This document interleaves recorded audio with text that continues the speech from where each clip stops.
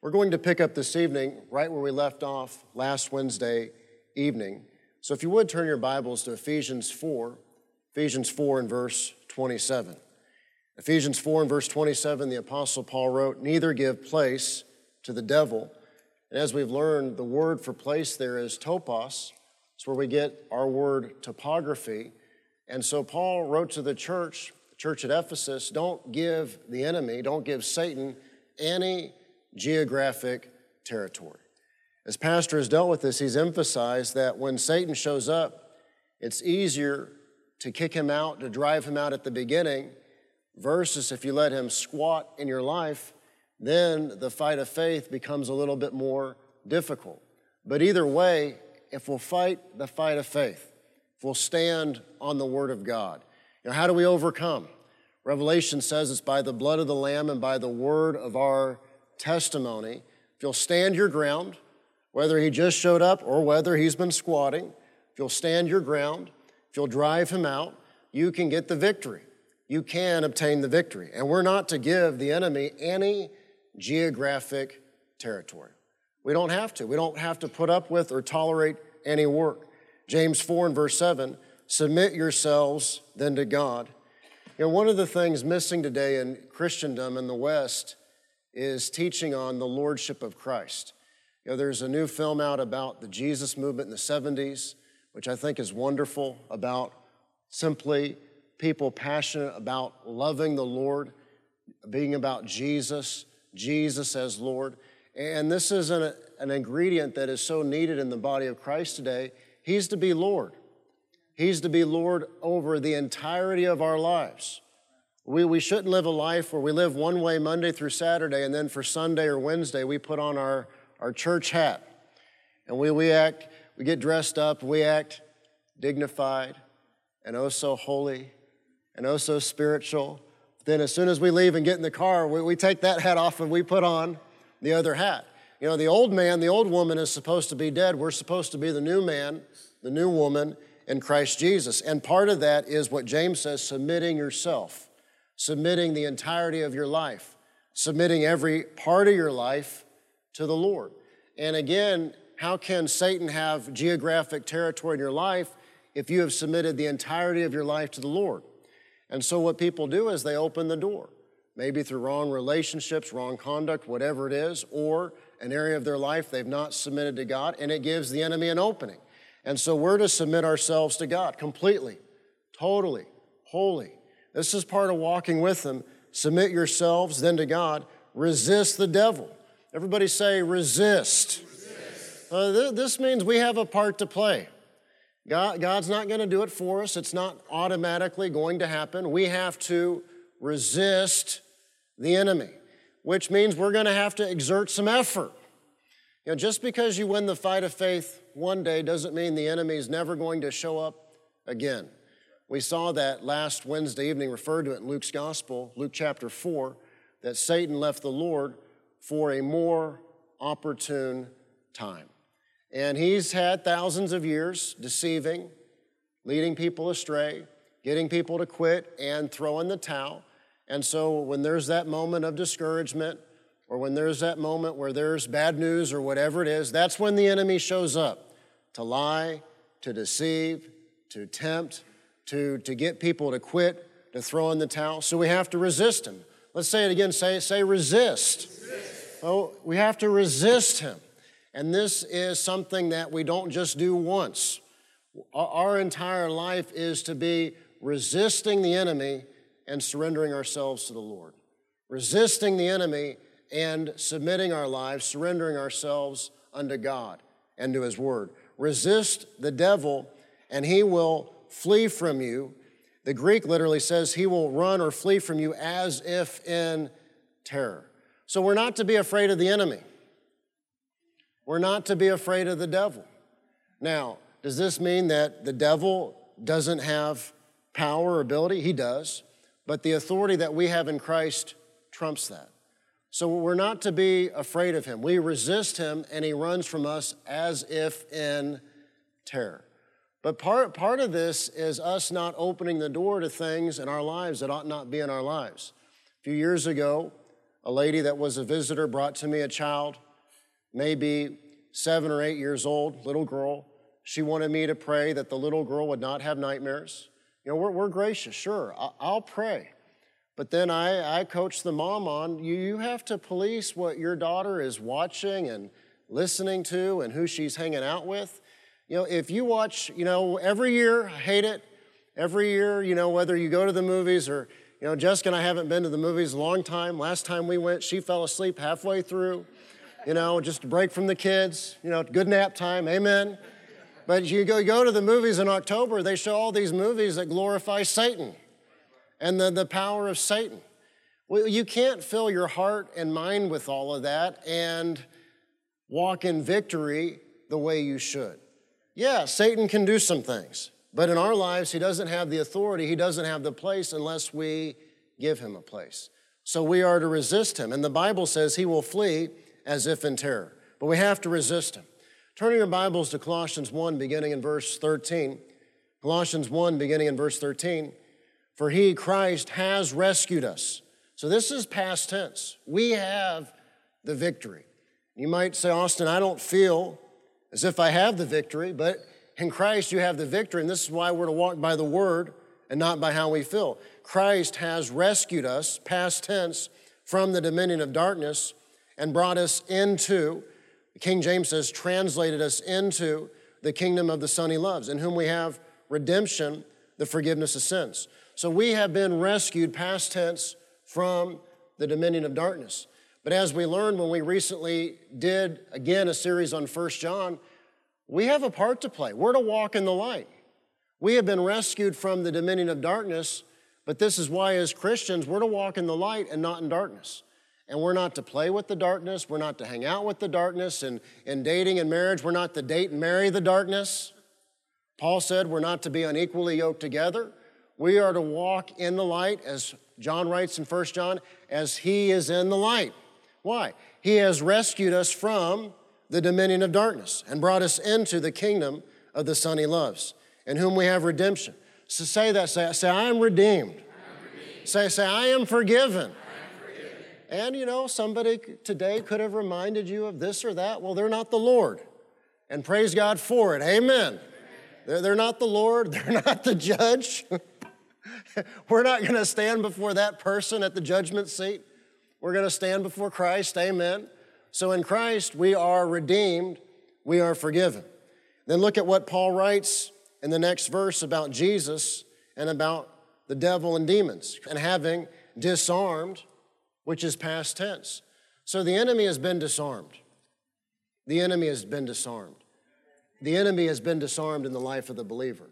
Now again, the world glorifies Satan. Hollywood glorifies Satan. Hollywood glorifies the works of Satan. But in our lives, he has no place, he has no authority unless we give him a place, unless we open the door. He has been disarmed. Having disarmed, past tense, the powers and authorities, Jesus made a public spectacle of them, triumphing over them by the cross. If somebody's the heavyweight champion of the world, or someone is on the Super Bowl team, whatever it is, they don't care about the opinions of people in last place. And Satan, as far as the believer's life is concerned, Satan has been disarmed. So we have the victory. So we need to stop being afraid. We need to stop allowing ourselves to be pushed around and dominated. We need to stop allowing him, permitting him to try and show up to discourage us, to make us sad, to make us blue, whatever it is. We are to do what Jesus said. We're to use our words. We're to use the Word of God. We're to resist him. We are to drive him out, and he needs to move on and bother somebody else. We're not to give him a place. No place whatsoever. He has been disarmed. So Satan has already been defeated. That's past tense. And as I said, you may not feel like you have the victory, but in Christ Jesus, you have the victory. Say that. Say, I have the victory. Say it again. Say, I have the victory. So when you're born again, you become a part of the winning team. And you might be a new believer. You might say, I haven't even read the shortest book in the New Testament. You might say, I'm a newbie. You're on the winning team. You've been drafted onto the winning team. And in Christ Jesus, we have the victory. We have the authority. Say it again. Say, I have the victory. But this is precisely why we're always rehearsing. Got to walk by faith and walk by the Word of God. Not by sight, not by the circumstances. Because if you'll fight the fight of faith and say what the Word says, over time, the circumstances will change. And over time, the circumstances will line up with the Word of God. And then over time, the circumstances will line up with your confession. So we get it in our minds that it's a great big cosmic battle, that it's a great big struggle. It's not. We have the victory. We have the victory. Christ won the victory on Calvary. And then when he was in the grave, he took away the keys of death and hell away from Satan. We have the victory. We have the victory. We have the victory. And if you read, you might be new to the things of God, but you read the end of the New Testament, you find out we have the victory. We will have the victory. We're going to have the victory. We will forever have the victory. At the end of the tribulation, Christ will set foot on planet Earth. The wicked will be judged. The Bible says that blood will flow more than 1,000 miles in every direction as high as the horse's bridle. Christ is going to rule and reign on planet Earth for 1,000 years while Satan is locked up, not allowed, not permitted to tempt or lead anyone astray. He'll be released one more time to gather the kings of the earth in rebellion. You might say, Austin, why would anyone rebel? Well, people aren't going to be happy about being ruled and reigned by Christ according to his word. They'll rebel again. That's Gog and Magog, and that'll be it. Satan will be thrown into the lake of fire, and the wicked will be thrown into the lake of fire after the great white throne judgment. So we have the victory. I have the victory. I have the victory tomorrow. I have the victory next week, next month. We'll have the victory when we're all in the city of God. Amen. And you read the end of Isaiah, when we're with the Lord in the city of God, you might say, Austin, why will no one ever head down the road of sin and rebellion again? Isaiah speaks of the fact that we'll be able to walk outside the city of God, and we'll be able to go to a place and look out into and see the wicked suffering in the lake of fire. Well, that'll be a pretty good incentive to nope, the Lord's right. I'm not, I'm gonna live for the Lord. So we have the victory, and we need to enforce the victory that we have. We have Galatians 3, verses 13 and 14. Christ redeemed us from the curse of the law by becoming a curse for us. So he was cursed on our behalf. It is written, cursed is everyone who is hung on a tree. He redeemed us. That's past tense. In order that the blessing given to Abraham might come to the Gentiles, that's us through Christ Jesus, so that by faith we might receive the promise of the Spirit. So you've got to believe these faith facts in your heart and then take action with the authority you have in Christ. You got to take your place in Christ and resist the enemy and run him out of your life. Drive him out of your life. Drive him out of your circumstances. You got to run him out. Now, not everything is the devil.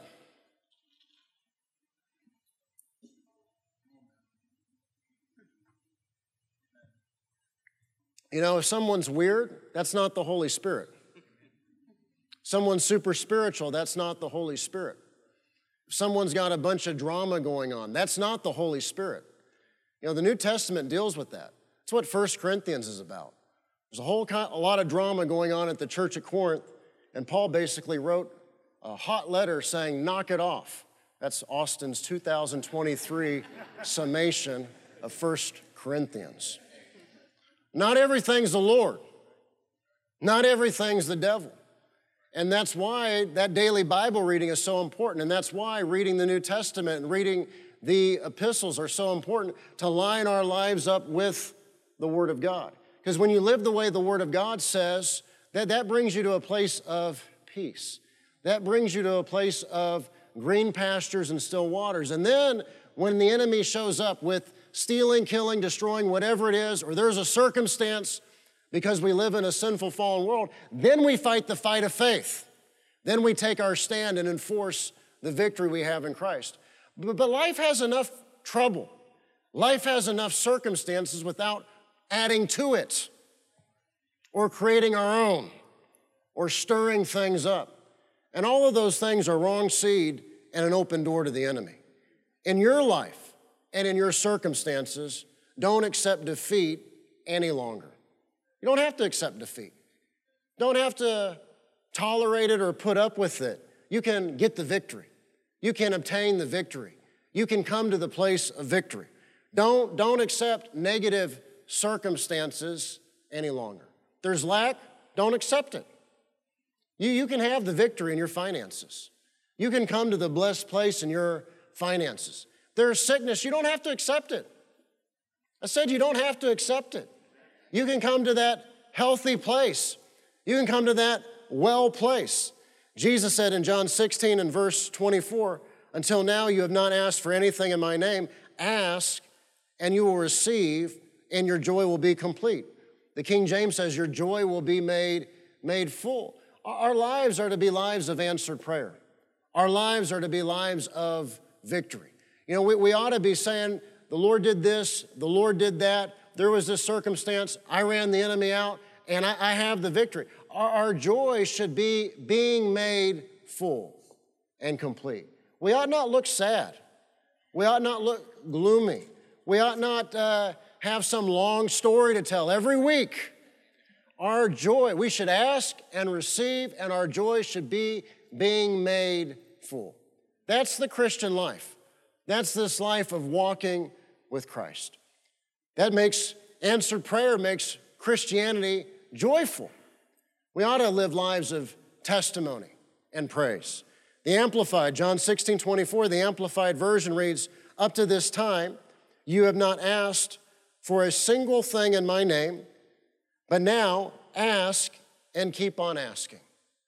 You know, once a minister took my father to lunch and used the pie illustration and tried to make my father feel bad about, believing God for too much or doing so too well because the pie is only so big and the Lord's going to run out of pie. The Lord is not going to run out of pie.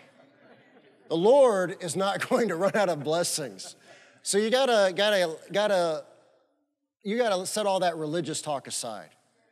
I like to tease Pastor Sue. We get to the holidays, Thanksgiving, are pumpkin pies incoming? And when there's hesitation, I say, don't worry, they got plenty of those at Sam's. Just let me know, I'll go get plenty. And she hates me joking like that, but I like to tease my mom. But the Lord's not gonna run out. The Lord has plenty. Jesus said, ask and keep on asking. Smile at your neighbor and tell him, say, keep on asking. Smile at your neighbor, say, keep on asking. So praise God you had the victory last week. Praise God you had a miracle last week. Praise God something good, something wonderful happened last year. Keep on asking. Keep on asking. Keep on asking. You might say, Austin, I don't have any needs. Ask on the behalf of others. I said, ask on the behalf of others. This is part of the Christian life and prayer. And we'll be doing with that this year in the Holy Week Revival, the noon sessions, and that is praying for others. Intercessory prayer. We're to ask and we're to keep on asking. And that's not just for ourselves. That's for our church family.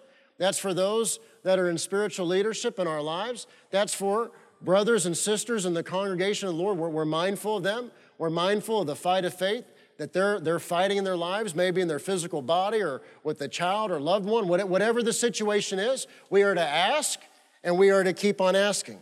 But now ask and keep on asking, and you will receive. Say, I will receive. Say it again. Say, I will receive.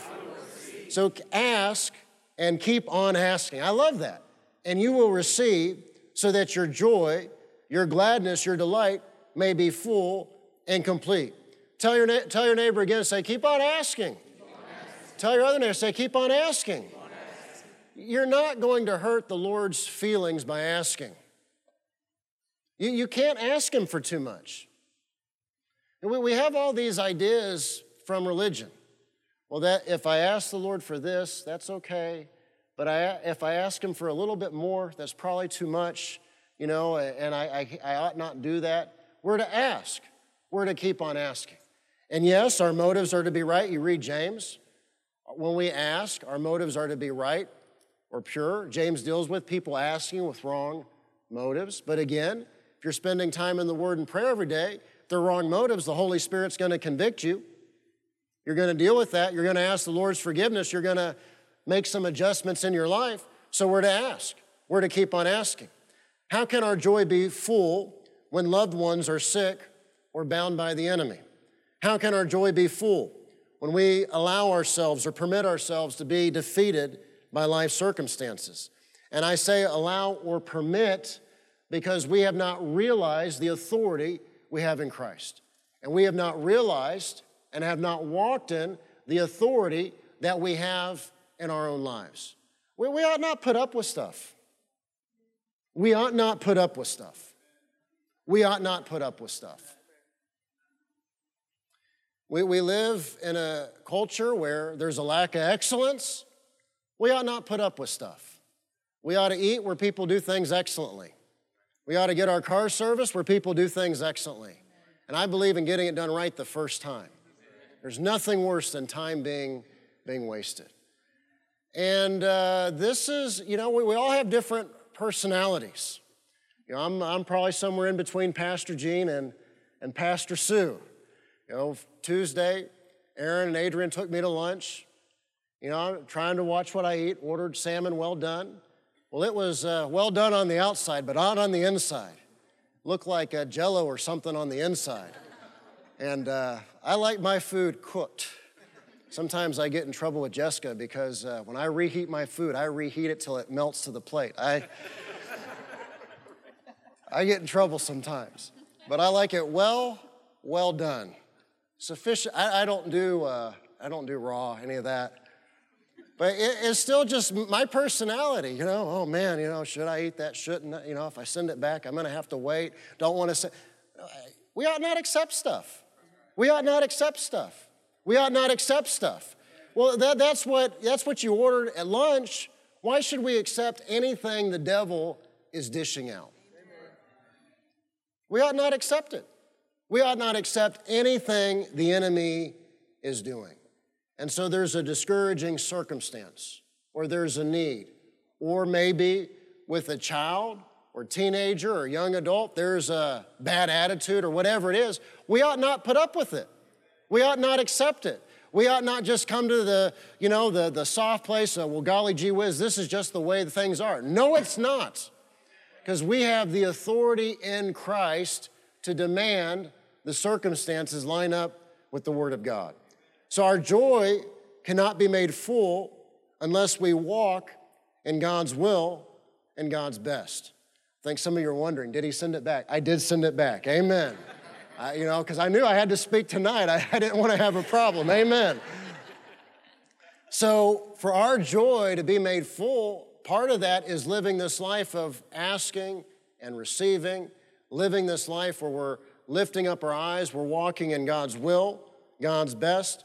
But to do that, we have to understand the difference between hope and faith. And this is important in our prayer lives. Hope is not faith, and faith is not hope. Too many believers mistake hope for faith. Faith is always now, present tense. Hope always puts things off into the future. As we saw in Romans chapter 4, Abraham had to change hope into faith. And that's part of the fight of faith is, all right, the prayer's not been answered. The victory has not been obtained. Where have I missed it? Where has Austin missed it? Now, what religion does when there's unanswered prayer or the victory has not been obtained, religion gets into excuse making. Well, it must not have been the Lord's will. Or maybe the Lord has some higher, mysterious purpose. No, maybe Austin just missed something in the Word of God. Maybe Austin has not been a doer of the Word of God in a particular area of his life.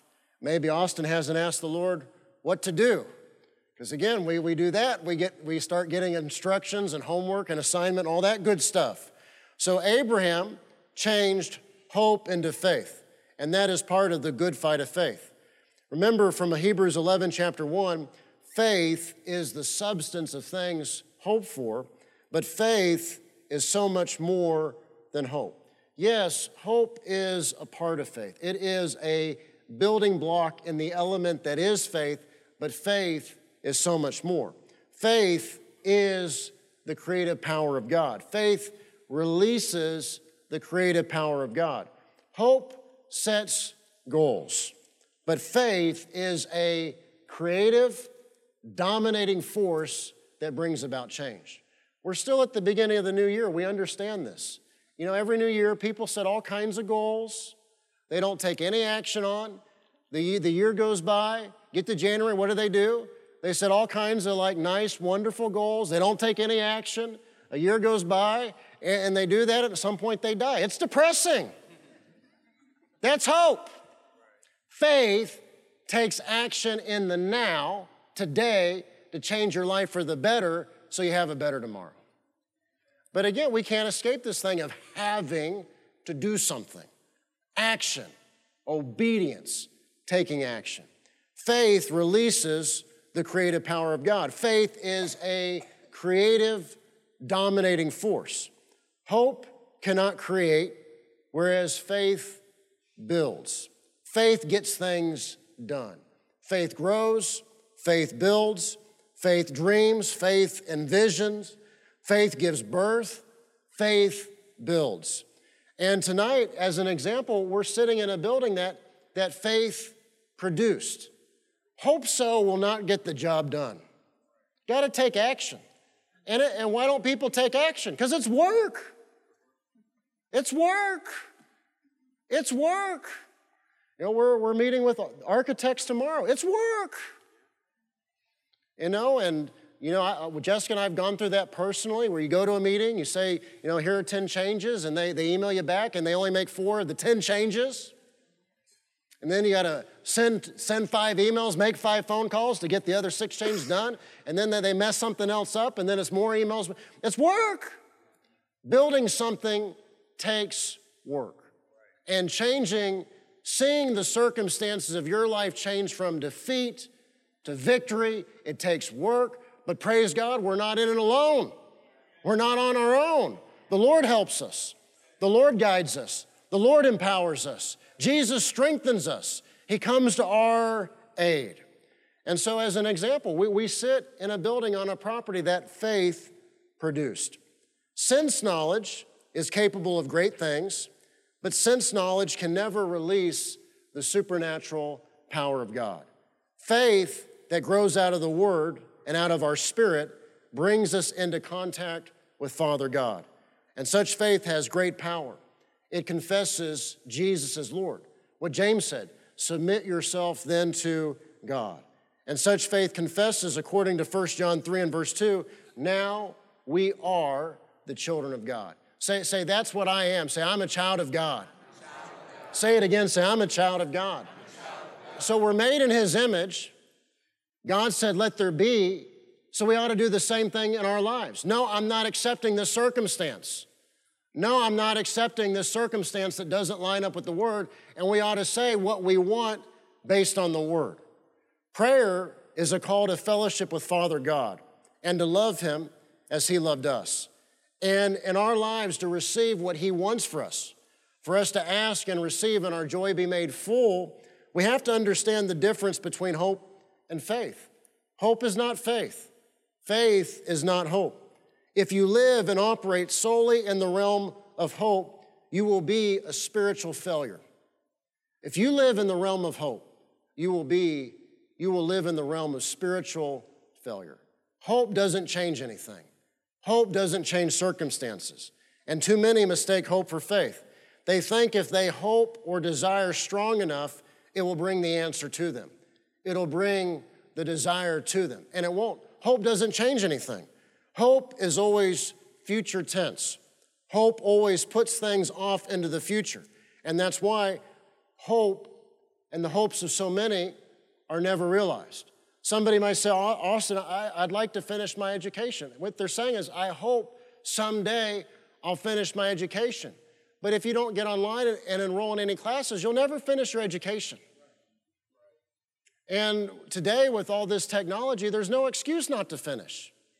Even if you just take one class a semester, eventually you will finish. You know, and online started after I went to school. It's amazing. It's hard to believe how fast things have changed.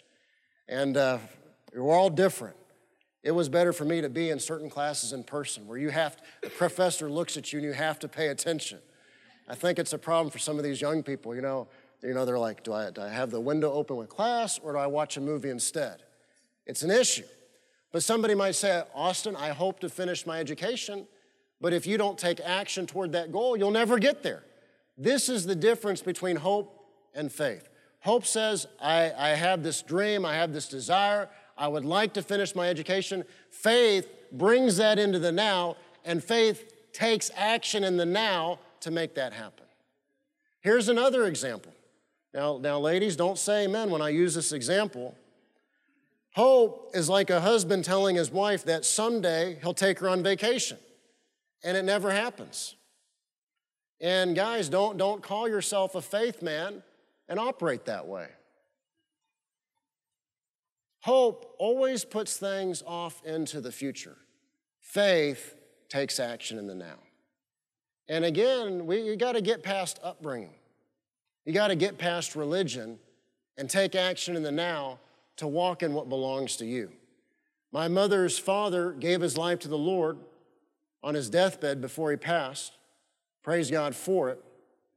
He immigrated. He faced terrible things during World War II, immigrated to America, served in the armed forces, earned his citizenship. Then he went to work for GE in the jet engine aircraft division. Can't be making mistakes in that part of the company. He eventually started his own machine shop, which specialized in, certain special parts. A hardworking man, a self-made man, a multimillionaire.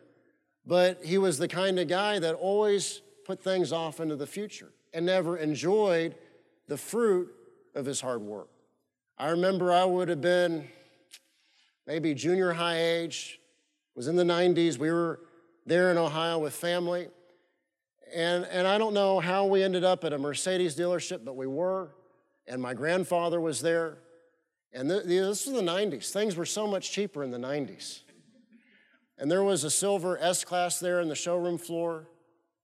My grandfather was the kind of guy, he'd go and get like a model from 2 years ago that had the dealership, the Cadillac dealership had not been able to sell, or it was some odd, unique color.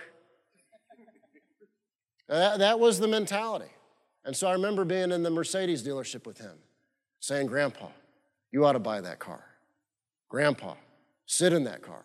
You know how that goes. Once you sit in it, it is hard to say no. And I did my best, Grandpa. You've worked hard. You have the ability, write a check. You ought to sit in that car. You ought to drive that car. Great car. You can drive that as long as you want. And he just wouldn't do it. He just wouldn't do it. Hope always puts things off into the future. One day I'll do something nice. One day I'll go on vacation. Well, when you live that way, one day may never come. Unlike hope, faith is now, and faith takes action in the now to see your dreams come to pass, to see the circumstances of your life change for the better. Romans 4, beginning in verse 17, as it is written, Paul writes, I have made you, referring to Abraham, a father of many nations. He is our father in the sight of God, in whom he believed, the God who gives life to the dead and calls things that are not as though they were. How do we know Abraham believed? He took action. He took action. He never would have had Isaac if he had not taken action. He took action. Against all hope, Abraham in hope believed. So against all hope, Abraham in hope believed. And so even as an old man, he kept taking action. He believed and so became the father of many nations, just as it had been said to him, so shall your offspring be. So hope is not faith, and faith is not hope. Faith is the substance of things hoped for, but faith is so much more. Too often, hope wins the battle against faith, and the individual doesn't take any action toward their dreams and desires. In Abraham's life, faith won out. Sarah laughed. The Lord changed their names to help them out. They obviously took action. So Abraham, against all hope, in hope believed, and so he became.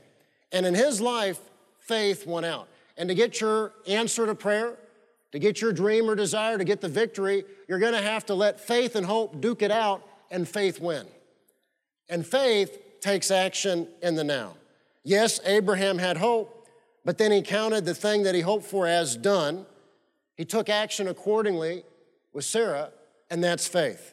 He went from future tense hope to present tense faith. And again, in praying and obtaining the victory, if you want the answer, you got to take action in the now.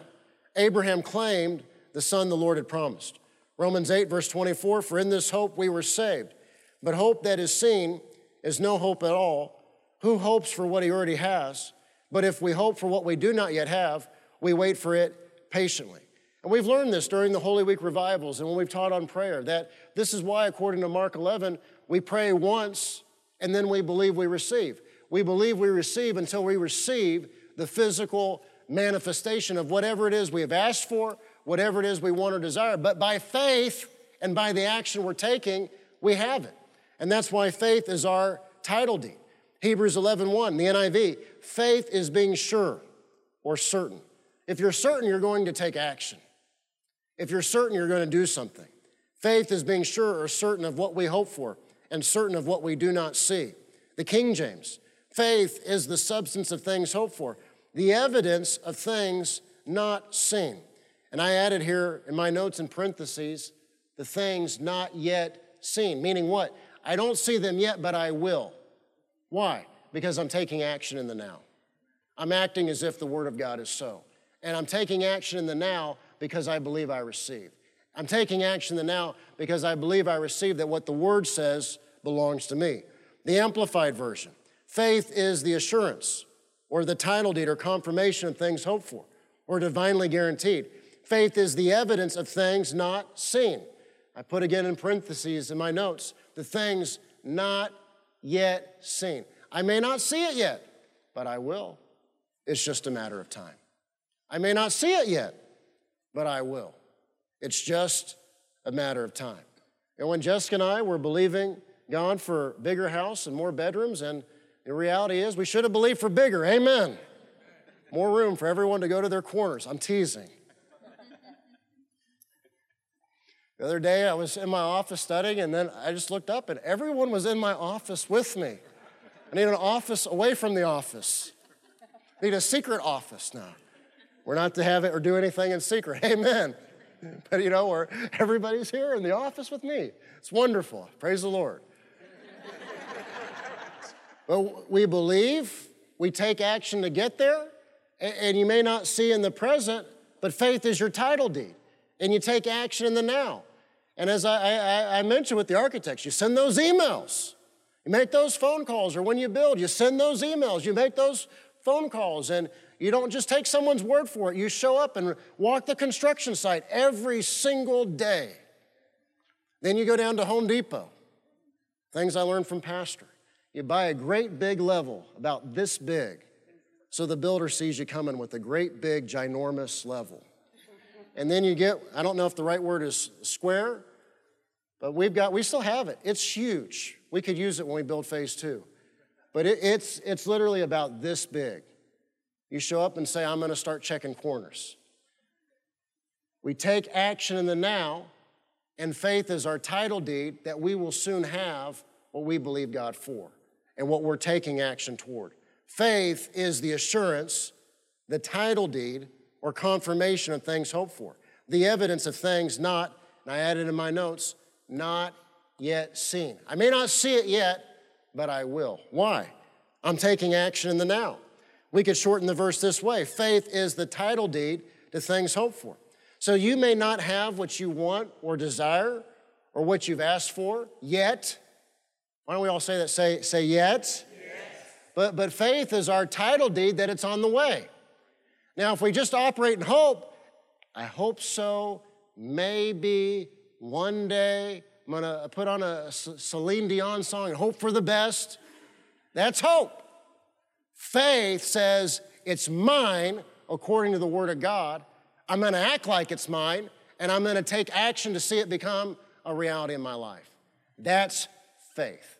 And with faith, you may not have it yet, you may not see it yet, but you soon will. Because you're not operating in the realm of hope, which is hope so and maybe. You're operating in the realm of faith, and you're taking action toward your dreams and desires. Our faith is our title deed. Hebrews 11:1, the Centenary translation says, faith is the title deed to things hoped for, the putting to proof of things not seen. True believing, Abraham against hope believed and so became. True believing is action. And faith, true faith, causes us to take action. It gives substance to things hoped for. It brings our hopes into the present, into the now. Hope is never now, but faith is always now. If I hope to be healed, I'm going to have to be buried at some point. If I hope for prosperity and only have hope, then I'll never have prosperity. I'll never have more than enough. A man's investments are all in the future. He buys stock hoping the stocks will rise. He buys land hoping he might sell it for more money in the future. There's no present tense blessing with hope. A man or woman just who lives on hope, they never take action. They might like the Word of God. They might love the Word of God. They might love Jesus, but they never take action upon the Word. A hoper, someone who lives in the realm of hope, they only give mental assent to the Word. I agree, I believe, but they never take any action. And that's why the circumstances of their life never change. The hoper admires the Word of God. They know it to be true. A hoper might even suffer for their conviction that the Word of God is true in times of persecution, but the hoper never takes action on the Word. They only give mental assent to the Word of God. They don't take action because they don't have faith. They're living in the realm of hope, but they don't have faith. Many believers are good people. They love the Lord. They're good people, but they don't enjoy the benefits of all that belongs to them in Christ. And why is that? They're living in the realm of hope. They're not taking action on the Word of God in faith. They might believe their denominational creed. You go to the Southern Baptist Convention website, you can find the statement of belief. They might agree with it all. Somebody might be Assembly of God. You go to the Assembly of God website, they might agree with the denomination statement of faith, but they don't take action on the Word. Faith is now. Faith takes action on the Word of God. Faith takes action today for a better tomorrow. And this is why the true believer, the man or woman who takes action on the Word, the true believer is a possessor of all that belongs to them in Christ.